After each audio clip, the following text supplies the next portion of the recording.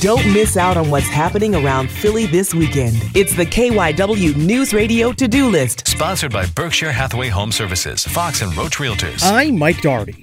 May the luck of the Irish be with you on St. Patrick's Day celebrations everywhere. After a 2-year hiatus, the parade is back in Philly on Sunday at 11 o'clock. Elmo and friends encourage you to put on your favorite green suit and head to Sesame Place for a St. Pat's party and buffet. It's a 3-day Irish celebration at Shady Brook Farms with lots of food and live music. Many other bars and local restaurants are still bouncing back from the pandemic, and they'd love to see your face.